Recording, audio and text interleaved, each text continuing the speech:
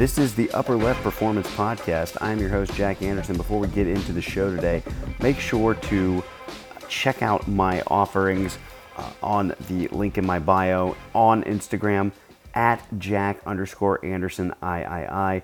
There you will find all of my YouTube presentations, free ebook, quadrant training, all my podcast episodes, blog, and various articles that I've written for Team Builder. You can also find there my quadrant training sprint program, which is for sale via the link in my bio on Instagram. If you're interested in developing sprint mechanics and speed while maintaining strength and understanding how to consolidate stressors properly throughout the week, this program is for you.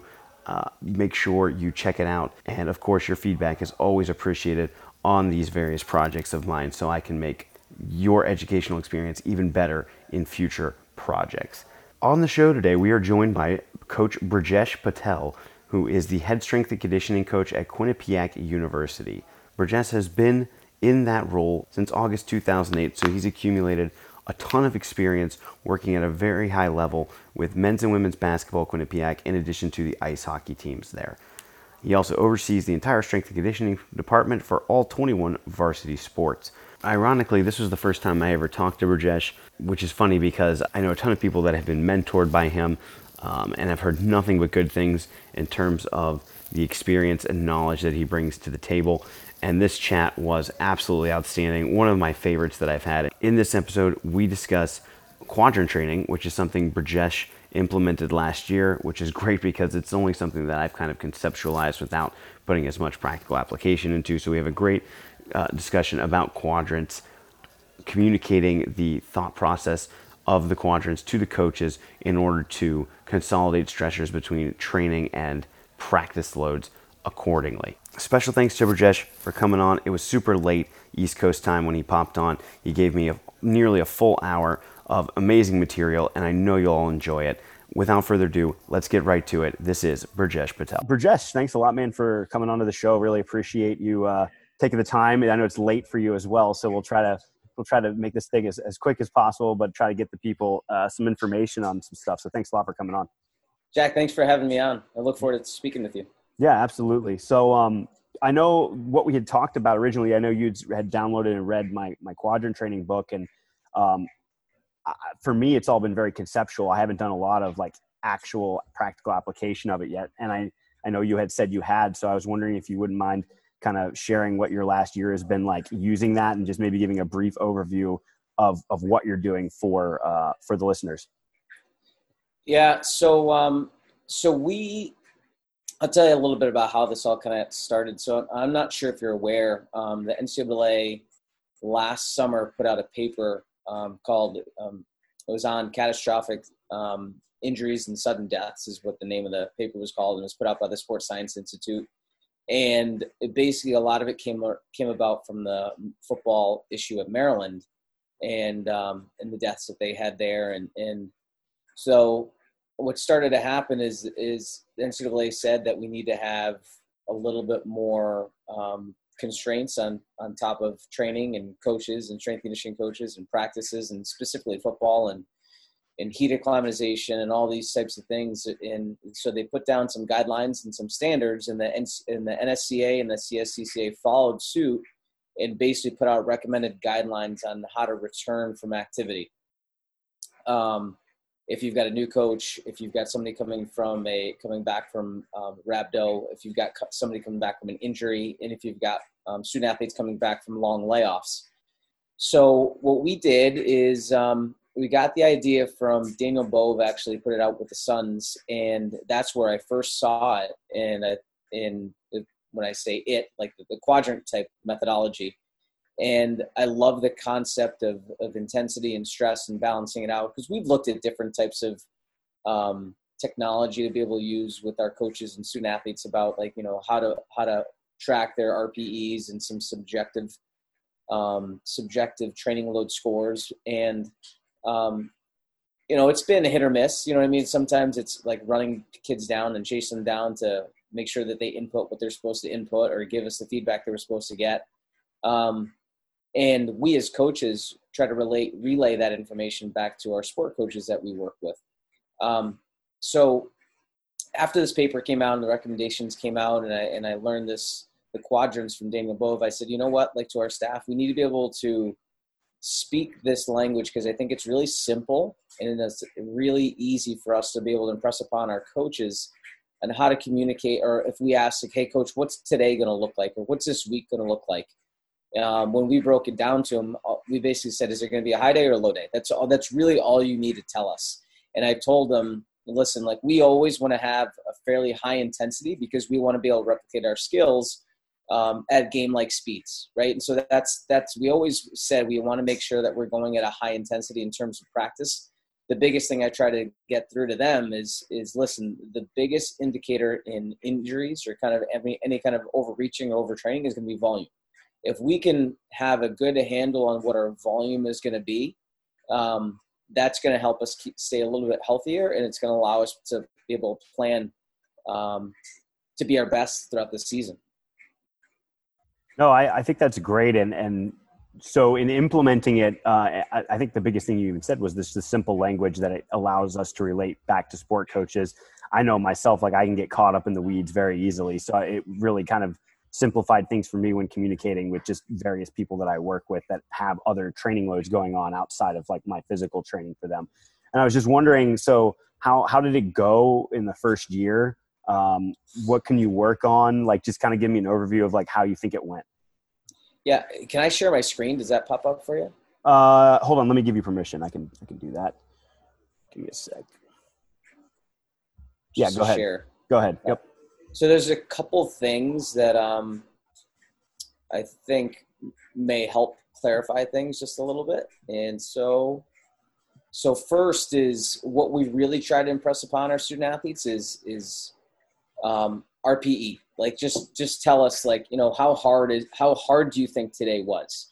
And so I try to get through to our coaches, like, listen, like this is going to give us some very valuable information. You may, when you design practice, you may think it's going to be easy day or a moderate day, but the kids might think it's like really hard, you know, and that's going to factor into what we do tomorrow. And that's going to factor into the next day. And just getting them to understand about the concept of cumulative fatigue and the cumulative stress, I think is a tough one for most sport coaches to understand, because most of them have never had any kind of classical education in terms of periodization and planning and exercise physiology and understanding stressors. You know, they're experts in their sports and specifically in the tactical and technical realm.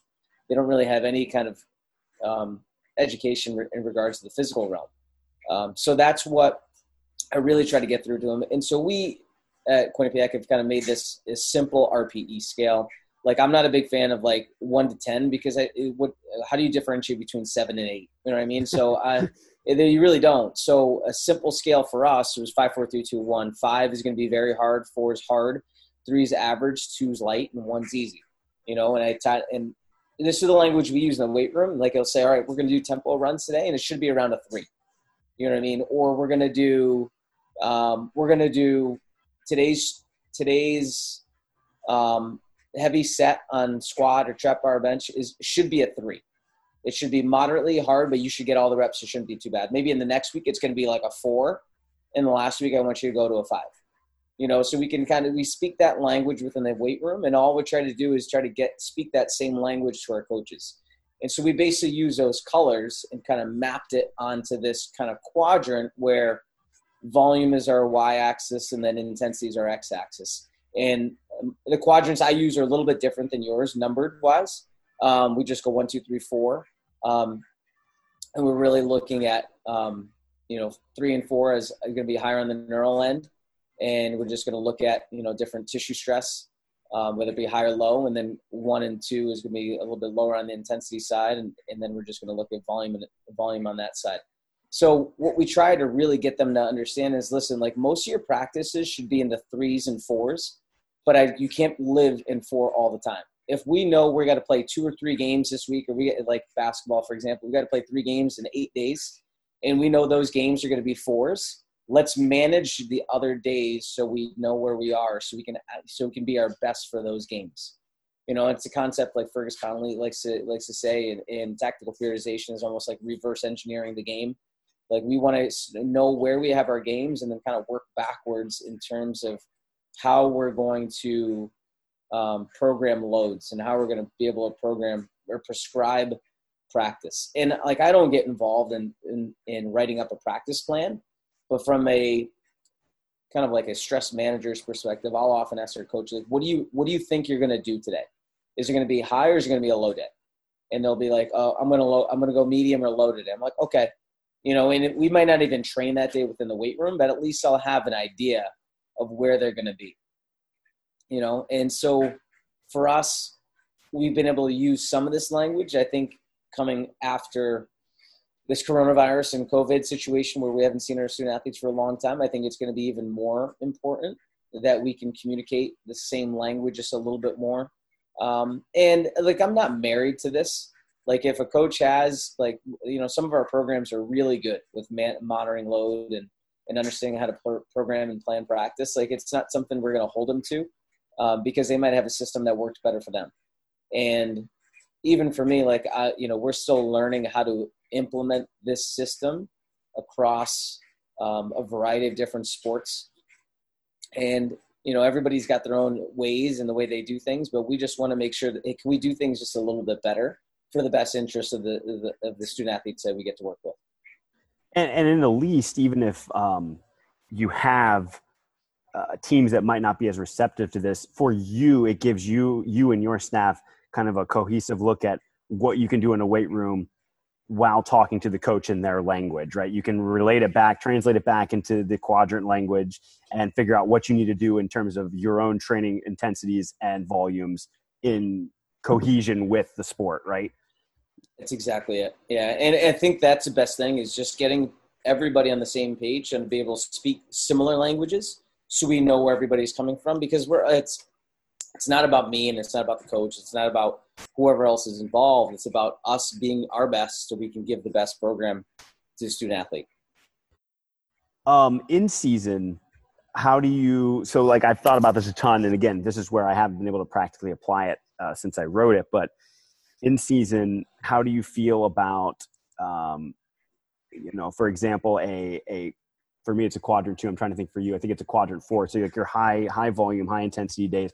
Are those ever happening in season from a physical training, like strength and conditioning side, or are you never really touching that kind of? No. So in season, my philosophy is kind of do the opposite of the sport. And so in sport, it tends to be, so we'll talk about sport, it tends to be high volume, low load because they're only using their body weight. And that tends to be short amplitude, meaning that they do their movements through a really small range of motion. So what we try to do in the weight room is balance that out. So we're going to do lower volume, higher loads, and higher range of motion, higher amplitude movements. So try to maintain the mobility and range of motion as much as we can, because one thing I've noticed over the course of the season is student athletes and athletes in general lose range of motion throughout the season. So we want to make sure, because our number one priority is health and keeping them healthy. So mobility is a big thing that we want to make sure that they have throughout the season, so that they have accessible range of motion and they have control over it. So that's the way we look at things. So we'll never do a quadrant 4 day in the off season unless we're working with a red shirt, transfer, or anybody who's working back to a return to play situation. So anybody that's healthy, that's in the lineup, that's going through regular practice, they'll probably never do quadrant 4 activities because they're going to get that when they play. So for us, it'll be primarily 1 and 3, so low volume. So we're going to live in low volume. So it might be recovery and regeneration or some light, maybe flush work, bodybuilding methods, you know what I mean? Like concentric work, or we might do some higher load type activities, but really low volume. Well, so when I look at these, and that's kind of how I've thought about it too, but when I look at the higher loads, lower volume, for example, I almost see that as like a primer to start my week. Like, I'm not sure. I remember you were showing me some stuff where you were a few days out from competition, and I know you're probably layering that in there. So I almost see that like as a primer day. And then you go over to the other side of things and you talk about like this regeneration, not a straight day where you do nothing but foam roll, but a day where you get maybe some sort of low level body weight circuit, or like you said, some bodybuilding type stuff where we get a little bit of volume, but absolutely zero intensity out of it for the most part. Like, are you seeing that as something you can use to prime a player too? Do you see some athletes that like prefer to do that before a game, or is that strictly something you use like post game after like a really high intensity event? Well, they're a little different, right? So we can do some high neural type stuff for a low amount of volume to prime and potentiate the system. But we can also use some some of the bodybuilding concentric kind of flush type stuff that would live in a quadrant 1 type activity. And that can, that can provide some different benefits. It could be mental, you know what I mean? It's like sometimes somebody didn't have a good game and they want to do work, but we're going to give them work that's very low eccentric kind of stress in nature. So we're not going to create any kind of soreness, but it's going to make them feel like they did something, which sometimes mentally can benefit them. That's like typically when we'll do like post-workout games with our hockey team, at their request, I never give them any exercises with a big eccentric component because we just played a game, and it's usually after back-to-back games. So Friday, Saturday at home, like a Saturday game. So it's going to be a lot of things that are just really concentric based to bring blood flow in there. It's actually going to facilitate some recovery. And that's some of the feedback that they've often said is that they felt better going into a Monday when they do those Saturday night workouts. And then like the quadrant 3 type stuff that's a little bit more high neural is really acceleration work, some plyometrics. We do those the day before a game. We'll do it in the morning of a game. Some guys will do it some guys and our girls will do it right before they start to get dressed, like they go in the locker room. So but the big thing is it's really low volume, right? Because those things like sprints and jumps, I think you can easily overdo, but we've kind of found a really good sweet spot. And I think that's what it all comes down to too, is like, if you look at Prilip and Stable, it's not like you've got high, medium, low in terms of volumes and ideal structures. And I think we kind of live in that optimal world, and we'd rather do less of it than overdo it. You know what I mean? And it's just trying to improve their intermuscular and intramuscular coordination so that they can coordinate, right? And they can recruit some higher threshold motor units before they go do their activity. Yeah, and I've found that from just personal experience, and then a few people I've like used this on is like you can limit like a quadrant 3 day to something like you pick, like you're gonna do 12 jumps, you pick some jump variation, 12 jumps, like maybe 9, trap bar jumps or 5 10-yard accelerations, and like that's all. And I don't even know, maybe that's even more than you're thinking, but like I found that, yeah, if you err on that lower side, it really primes you pretty well for like whatever the task at hand is, either the next day or the day of. Yeah, like we often do these things, we call them like neural charge circuits, which are awesome for potentiation. We just do it for time, and we'll never go above 2 or 3 reps. And so we'll usually set it up like in a grouping of 4 exercises. So we'll do some sort of jump. So a double leg jump, it could be like a box jump, it could be a squat jump, whatever it may be.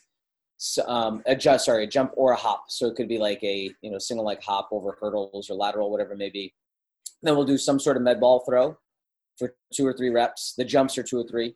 And then we'll go back and we'll do some sort of bound for 2 to 3 reps. And then we'll do another med ball throw for 2 to 3 reps. And we'll go for like 6 to 10 minutes. We'll put time on the clock.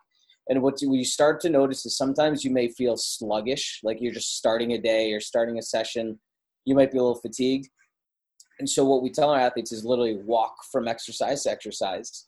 We're just going to go for time. So we're just trying to accumulate as many good quality reps as we can. And we're not doing it for 3 sets or 4 sets or 5 sets. We're just going to do it like maybe you'll get 8 sets. Maybe if you're feeling real good, maybe you'll get like 12 sets.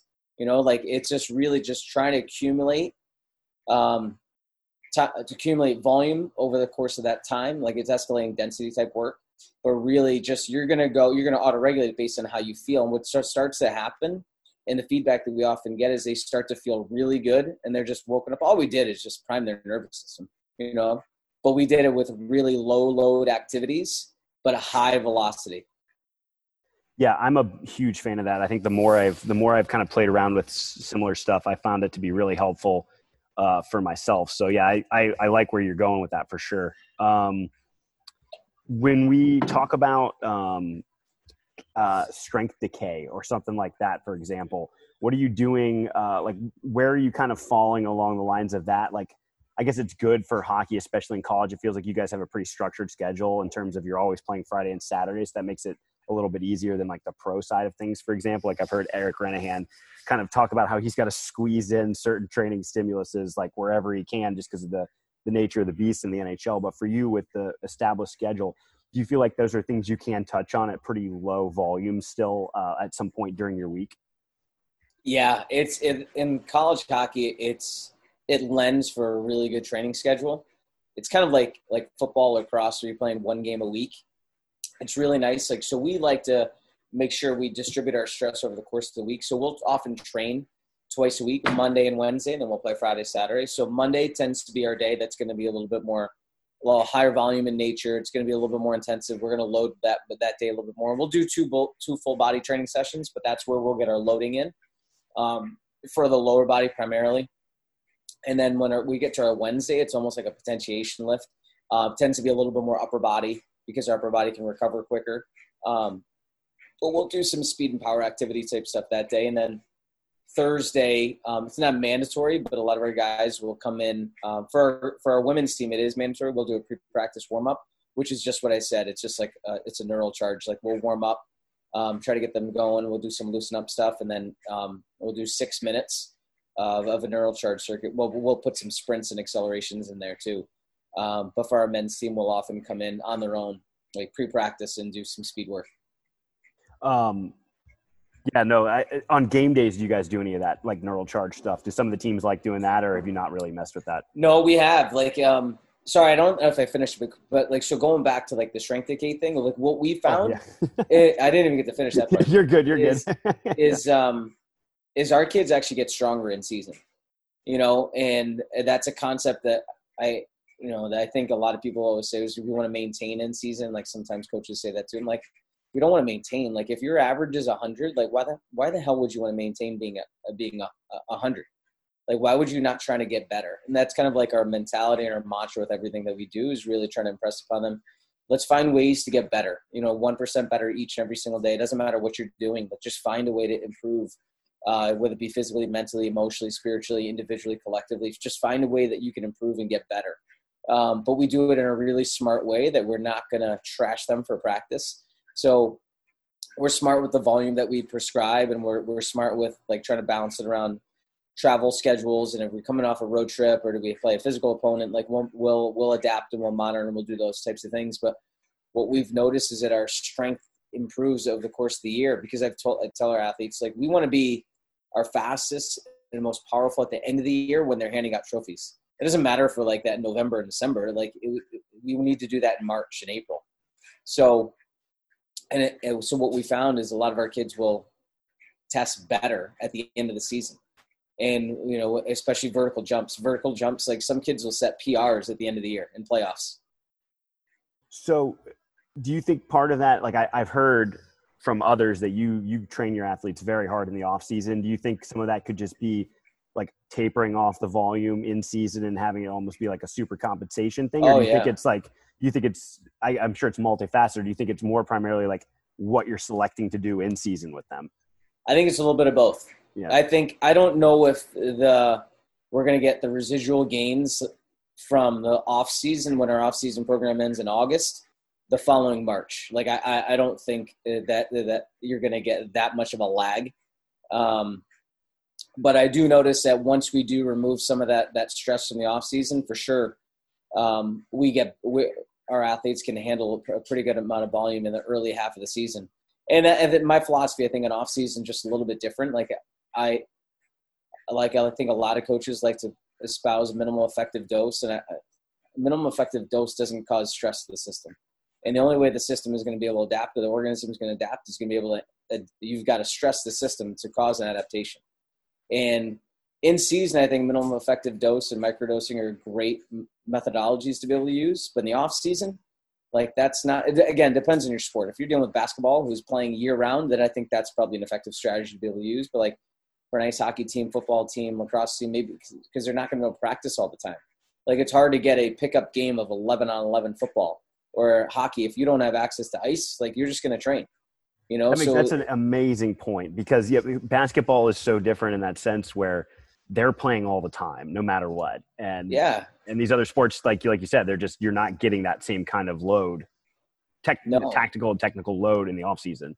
No. So you can give a good amount of physical stress. And what I've found is that because I've tried different models, and when we went to a model where we train an hour a day and we try to distribute stress over the course of the year, our athletes didn't feel the same when they got to the season. Whereas when we build up work capacity gradually over the course of the year, and we'll have some of our off-season workouts are 90 minutes, like an hour and 45 minutes, like they're long sessions, but it's not like that every day, but they're long sessions, and just trying to accumulate stress and try to make them feel, excuse me, but sometimes I'll say this week's going to make you feel shitty. Like this is a make you feel shitty week. Like just know next week we're going to back off, but like this week is going to be a grind, and you just got to be able to push through and just know that there's going to be light at the end of the tunnel, but you're not going to feel good this week. And I explain the reason why. But the biggest thing is get them to understand, listen, like we want to get to the season. We can handle going 6 days a week for 2+ hours a day, and it's nothing. Plus go to class and do all these types of things and handle all these stressors, and you're going to be fine. But the only way that a human body be able to adapt to that is you've got to stress the system. So I find this fascinating because obviously you've been at Quinnipiac for a long time, and you've established, a culture there where I think even younger people with younger training ages are going to kind of just fall in line with what the culture is, I think, and testament to you guys for setting that up. But let's say you're in a situation that's maybe not, maybe even when you first got to Quinnipiac or something like that, where you want to impose all this stress, but you just don't have people that are either maybe great movers, they don't train well in the gym, they're not used to training the way that you want them to train. Like, how do you feel you can get them to that point where when it's time to perform in the gym, they can perform at a high level and you don't have to worry about, any health concerns or anything like that, if that makes sense? Well, it takes time. Like that's the same thing with our freshmen who come in, or first years who come into their program. We don't give them the same program that our upperclassmen and our veterans do. Like they just will not be able to handle it. Like they're cooked after a warm up. So they're not going to be able to tolerate the same kind of load because they don't have the same work capacity. And so work capacity is something that improves month to month and year to year, and to compare a work capacity of a incoming freshman at 18 to 20 years old to a senior who's 21 to 23, 24 years old, sometimes with some of our males, like it's not even close, and so we don't expect them to be able to do the same amount of work. So their program is going to be tailored just a little bit different. And like their first, 3 weeks to 4 weeks of their training program is probably closer to 45 to 50 minutes, which is what maybe like a early off season type session might look like, or some maybe early in season session might look like as well. And then we'll just gradually increase volume by just giving them a little bit more volume, and by adding components to their program, and slowly try to build their work capacity over the course of time to the point where they can handle in season, and that's one thing we've kind of really recognized is the kids who wind up with like any kind of like soft tissue stuff at the beginning of the season, it tends to always be first years and freshmen because they can't handle the basically the stress of skating, at the pace at which we skate. So to change the subject just a little bit on this, we were talking about neural priming too, and I just wanted to pick your brain a little bit on RPR as well. I know you've used it extensively. I took the level 1 course. I've used it a fair bit myself. Two things I've noticed in the year and a half that I've been using it, and I'm not sure if this is a good thing or a bad thing, but do you see diminishing returns on the use of RPR for people in terms of like reaching a performance state, quote unquote, when it is utilized? Or do you think that the reason it might not feel quite so effective over time is just because the patterns that you're kind of putting in there are like starting to just become ingrained within the person? Does that make sense? Yeah, I think your second response, I think, is probably a little bit more accurate. Okay. I don't think that it wears off because they're points, right? And so like I've dug deep into this, and I don't know if you've talked to Joe about this too, but like when he was at Quinnipiac, like we dug deep into this, and we'd research and we'd find different things, and RPR I don't know why they don't really tell you this, but really it's a combination of neurolymphatic points, neurovascular points, acupuncture points, fascial points, trigger points, and it's combined into a system that's reproducible and that can give you a lot of information, especially when you get to like some level two stuff and you start to peel back layers and where people might be compensating from. And that's really what it is. And they tell you this too, is the human body is meant to breathe and meant to move. And we can get really good at compensating how we breathe, and we can get really good at compensating how we move. It doesn't mean that we're going to move in the most efficient ways all the time throughout life. We want to, but our body and our brains will ultimately figure out a different path if we're not doing it the right way. If our lymph isn't moving the right way, it can easily create congestion, which is going to affect and alter your fascia, which is going to affect and alter your gait. So there's lots of different things that are going to start to happen here. And a lot of it really comes down to stress and how you handle stress. You could have gotten a reset and you could have been feeling great, and you drive in a car and if somebody cuts you off and you're stressed about it and how you handle that, you can get completely thrown off. Like your firing patterns could be completely thrown off. Like you could have been great, right? You could have been like, for us, like we're about to go into playoffs, for our hockey team, and we were ready and we were peaking at the right time, and coronavirus happens and everything ends, and what we really try to get across to them is like, listen, like this, a lot of this stuff's out of your control. The things that you can control are, number one, establish your routine, right? Because we're creatures of habit. So we've got to be able to make sure we establish our routine as quickly as we can when we're at home. 2, we need to be able to stay positive. 3, we need to be able to connect with our team. And then 4, we've got to enjoy the time that we have with our family, because we might not get that time back, right? And so just making really good use of that time. So when we talk about stress and really be able to control your mind state, it's about focusing on the controllables and really getting you to understand how you can control that. And a lot of that comes with your breath work too, because by breathing, you can really focus in on the present moment, right? When you take some deep diaphragmatic breaths, but really are engaged and aware when you breathe, like everything else kind of clears itself. It's funny how that works, but like it brings you back to the present moment. And sometimes we often, like when our stress levels are the highest, it's when we have anxiety or we're anxious over what might happen, right? Or we're stressed or pissed off of like what happened in the past, like 5 minutes ago. When in reality, like you can't do anything about that. Like just try to stay focused on the present moment as much as you can. And this is a little kumbaya-ish, and I don't think it's off topic, but it's just getting you to understand that your mindset is what helps control everything in your body. And RPR, this is the way I look at it, is just a tool that allows you to get centered. It allows you to stay present focused, right? And because a psychologist will do this too, is like if you have somebody that's like anxious or they have anxiety, like a lot of psychologists will tell them, breathe and feel your feet, right? Breathe deep and feel your feet. Because what does feeling your feet do? That you get grounded. When you're grounded, like you're in the present moment. And then sometimes they might do this, is like they'll tell you to rub your arms and rub your face and do all that stuff. What is that? That's just increasing your sense of feel. It's afferent input, right? It's just sensory feedback.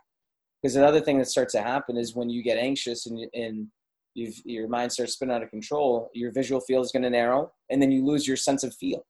When a human being's like, we've got to have sensory input, because then that's going to coordinate our movement. So RPR is really a massive sensory input driver, if you break it down from a neural standpoint. And I think it allows us to stay present focused. So that's why breathing's part of it too. So you're telling me I probably shouldn't have been playing around with this initially when I was running Mass 1 for the second time, right? Oh man. Talk about Mass 1, like that's a massive stressor. Yeah, dude, I had a training partner the second time I did it, and like the first time I didn't really like keep track of volumes, and then I see Pat talking about tracking volumes, and I was like, I want to break 60K on that phase 2. And I broke it on the second to last workout. I was just a wreck the rest of the program though. Like that workout just ended me. So. I felt like my quads were going to rip off.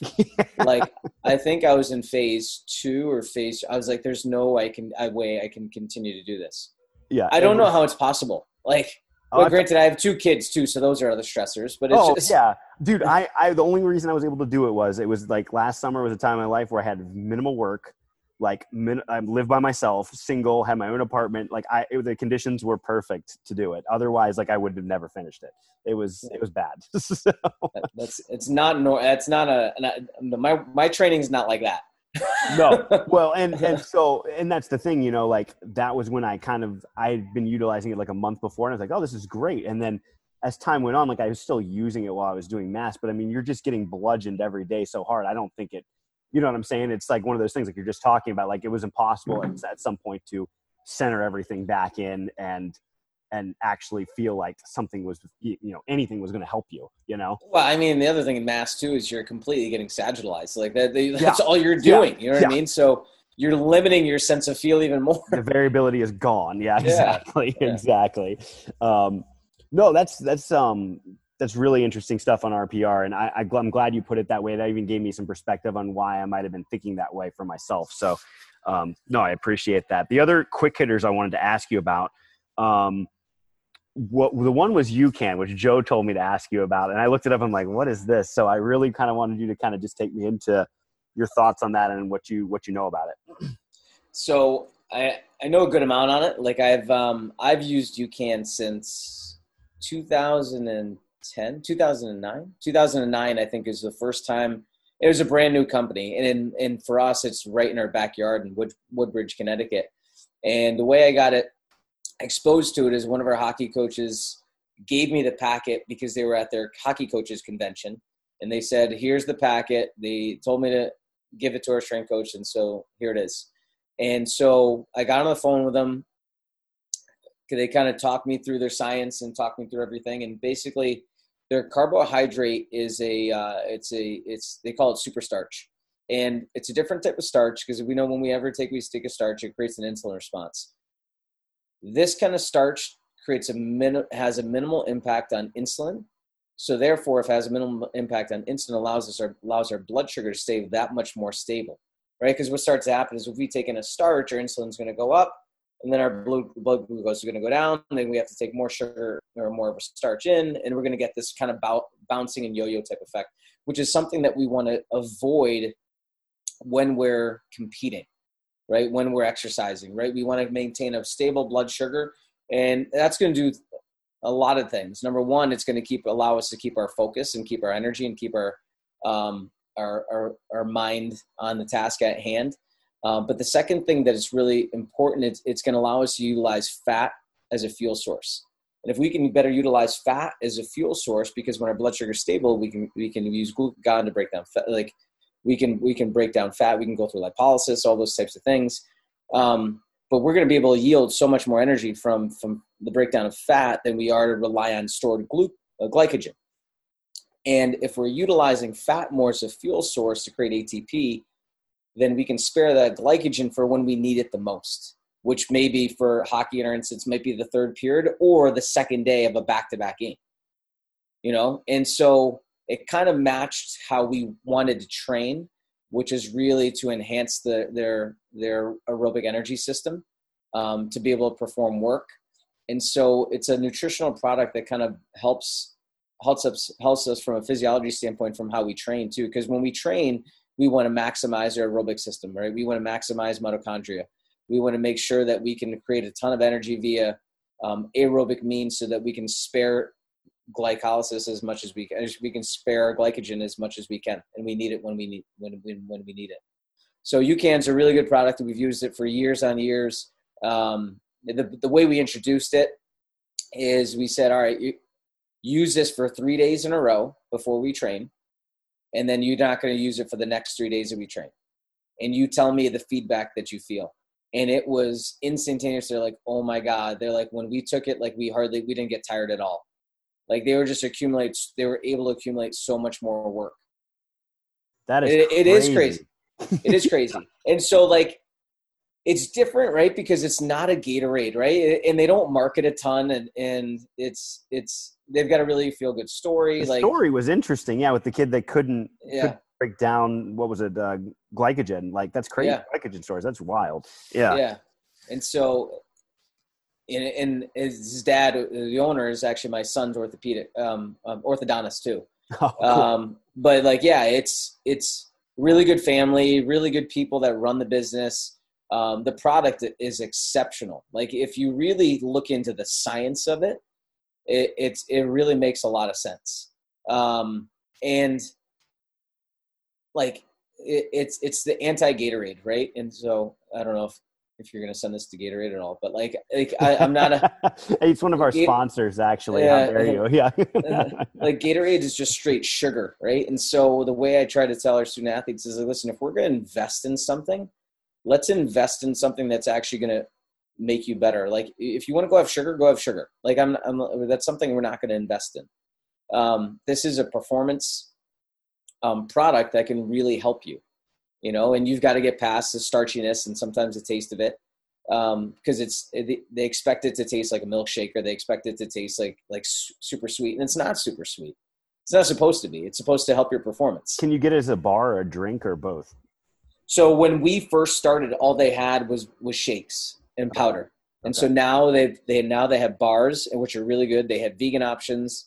They make electrolytes, which are really good too. It's a little bit higher in magnesium than some other products too, which is nice. But I think the best thing that they do, they have a plain super starch. And so what I've told some of our students, just mix the electrolytes into the starch so it gives you the flavor. So it's a little bit less chalky than if you've had a flavored product. This is cool, man. So it sounds to me like, we talked about RPR, Quadra system, all this stuff. It sounds like you are, and I love the mindset, you're enlarging the solution space for both an athlete's mind and body to accomplish a task. Like, there's a ton of variability being put in here, like even on like a physiological level with what you're talking about with like these super starches being able to use fat and whatnot. That's a good way to put it. I don't think like, I just think it's all like connected, right? Like, yeah, totally. It's the old kind of like, I'm Indian and Asian. And so like, I think that's the way, like I was taught to think is like, everything is connected. Like whatever lives in your mind lives in your body and vice versa. And it's different than a Western approach, which is very reductionist and it breaks everything down. Like it's very holistic.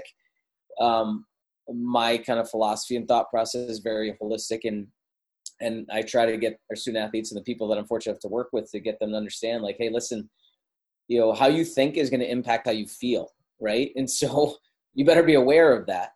Be aware of how you think, because if you're negative and you're pissed off at the world, like don't expect to have a great training session. Or wonder why your sleep sucks. Like it's all interrelated, or you worry about the depth of your relationships. Like it matters. Like, like it's so I always go after trying to make better human beings. And as a result, we'll probably make better athletes. Yeah. I love that you said that too. I never thought about the cultural difference from like, the culture I grew up in and like the culture you grew up in, for example. Like, I feel like in the last few years, I've really started to shift towards a lot of the stuff you're talking about from a global perspective, but I have to fight like what I grew up knowing every day, like knowing that, there's got to be a direct answer to this that correlates specifically to what I'm doing. And it's crazy to even think that like, you have a totally different mindset that's just so much more powerful. Yeah, thank you. But is sometimes like, I don't need an answer. Like if I know it works and if it helps, like let's do it, and it's not going to cause harm. Like that's why, like when I was first shown RPR, it was so-called Be Activated. Then I was like, oh my God, like we got to do this right now. Like right now, like we got to start implementing it. We got to try it. We'll see if it works. And if it doesn't work, it doesn't fine. Like same thing with PRI. Like I've gone down those rabbit holes and I've tried to implement in the team setting, and it's really hard to. And if somebody's figured out how to do it in a team setting, please let me know. But in reality, like it's a good thing for me to know. It gives me a different lens. So we'll be able to look at movement, and in individual cases, I can help athletes who might need some of those interventions and some of those exercises. But it's like that's really like anything that I learn and that I see, I'll try, and I don't need, and I'll kind of figure out the answers as I go. Whereas some people, they won't implement anything until they know all the answers. I'm like, you're just gonna freaking waste time. Like you're never gonna get to that point. Yeah, exactly. Yeah, just try it. Just try it. Like, don't be afraid to try it. Like this is one that I try to teach my interns this all the time. Like, if you think of something, all right, then try it. Go do it. Like I remember one of my interns, assistants, he's at Monmouth now, Jamie. He would have all these thoughts, and I'm like, dude, like, you need to do it. Like, stop thinking about it without doing it. Otherwise, you're just going to be like, go do research if that's what you're going to do. You know what I mean? Like, if you want to be a coach, then you've got to, if you think about something, and then go figure it out, put it down on paper and make it happen. Yeah. And that's something I think that's another thing I've started doing a lot more, is just playing around with things, and in the weight room, or sprinting's been a huge one for me recently. Like, I've just really gone deep down that rabbit hole, and it's been awesome. But I think sometimes and this is something I knew, this is kind of, I think, the last hurdle for me, and like this holistic mindset, not giving a shit like about the rigid constructs of people that I might be around, that might be peers or superiors or anything like that, you know? Cause I mean, in the past, like, I've kind of tended to just think reductionist, do what they tell me to do, and stay in my box. And now that I'm outside of that box, I'm happy to be out there, but I'm also tentative sometimes to share that with people, or to push it forward. And I think that's kind of the last step for me. Yeah. Sometimes it takes it takes a leap of faith a little bit, and it takes some humility, and it takes some understanding of where you are. And sometimes you're in a system where you need to be able to stay in the box, and maybe your growth isn't fostered, which is unfortunate. But sometimes those kind of situations do arise. And I always say that you can learn something in every single situation. You can learn how to do something. You can learn how not to do something. But as long as you have that kind of approach and that mindset, then I think that will carry you forward. And then when you get into your own situation, or you get into the optimal environment where you can really thrive, then it's going to come out in a really good way. Yeah, no, 100%, man. Brajesh, this has been really awesome, man. Thank you. I know that it's getting late for you, so I'll just leave with one last question. I know you've spent, a while doing this. You've established something really special at Quinnipiac, from everything I've heard from a lot of people that I've worked with that previously worked with you. I know you have a big coaching tree out there, especially on the East Coast. And I just wondered if you had any kind of general words of advice for any young strength and conditioning coaches looking to kind of continue to make their mark and push forward and make a career for themselves. Yeah. Never stop learning. Like, that's probably the number one thing. And I think on my own career path, there was a time where I stopped learning because I legitimately thought I knew it all. And then I was sadly mistaken. Like, I was 24 years old. I was a full-time strength coach, had a website, like, selling products. I was in Perform Better. And then I remember Jeff Oliver and I got invited to go to Mike Boyle's Functional Strength Coach 1 in 2005. And he was talking about Thomas Myers, fascia, anatomy trains, talking about Porterfield and DeRosa, Stuart McGill, like, all this stuff. And I'm like, holy shit. Like, this guy's like 40-something at that time, 40-something years old. And he's still learning. Like, I have no idea what he's talking about right now. Like, I need to keep learning. And so that kind of got me back in the right track, and realized, like, you know what, I don't know it all. And my kind of mission is to really help the people that I've come in contact with and realize that they can become better versions of themselves. And so strength conditioning just happens to be my avenue. So for me to be able to foster that kind of growth, I need to learn myself. And so that's probably the best piece of advice I can give is to never stop learning, and to be able to have an attitude where you never want to stop learning. It's a growth mindset, but really you've got to be humble and realize what you do know and what you don't know, and when I actually just put an Instagram post on this, but like, if you're humble, you'll always find ways to improve. And it's really, it's fighting against complacency, because the moment you get complacent, the moment you think you know it all, the moment you're going to stop learning, the moment your impact is going to slow down. So really just stay humble and always keep learning. I love that. Thanks a lot, man. I appreciate that. I need to hear that just as much as anybody else. So thank you for that. And finally, anything you want to plug? I know you just had put out a new website and everything like that. So where can the people find you? Anything you want to promote, have at it. Yeah, it's been a labor of love. Like, I used to have a website a long time ago, and couldn't keep it up. And so now it's only a week old now. So launched coachbpatel.com. It's kind of like an online kind of portfolio of everything that I've done, like podcasts that I've been on, articles. I'll put some blogs up there to try to deliver some content. And I've got a webinar up there right now, actually on RPR in Aldoa in a team setting. So feel free, you can watch that if you've got 37 minutes of time. But we'll put some other webinars out there too, offer services, consult, help write programs, speak whenever that's available for clinics and things like that. But really, I think that's one thing I've started to get into a little bit more is it's just really trying to consult. And just like you asked that question about helping young coaches, and obviously this is kind of promoting my services here, but like, I think when you go to a conference, like you can spend $300 to $500 on, learning from the speakers and stuff like that. But in reality, the time that you really learn is when you get to hang out with the speakers, like one-on-one or like in small groups, like maybe afterwards or at a social. The way I'm starting to look at consulting and helping like other young coaches and other coaches is it's a way to kind of accelerate that growth and that development. Like if, even for you for this, like we're just talking quadrants for a little bit, like maybe that's a different piece of the different angle that I gave you, and it's just trying to help your growth and help your development and anybody else who's listening to this. But I think that's a big thing that I can kind of offer and help. And I've been in this field for a long time and I don't ever plan on stop learning, but that's a big thing. And so feel free, check out the website. And then that has all my social handles on there as well. Maybe I'll tell Sean I'm firing him. I'll bring you on board. So right, I know. Yeah. He'd love that.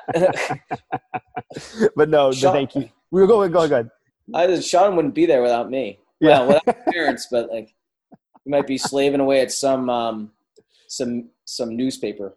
Yeah, it was so funny enough. I was a journalism major as well and did 2 years of radio broadcasting out of school. No way. So we have that in common for sure. Maybe it's when you do that, you're just guaranteed to be successful at this. I don't know. I know, right?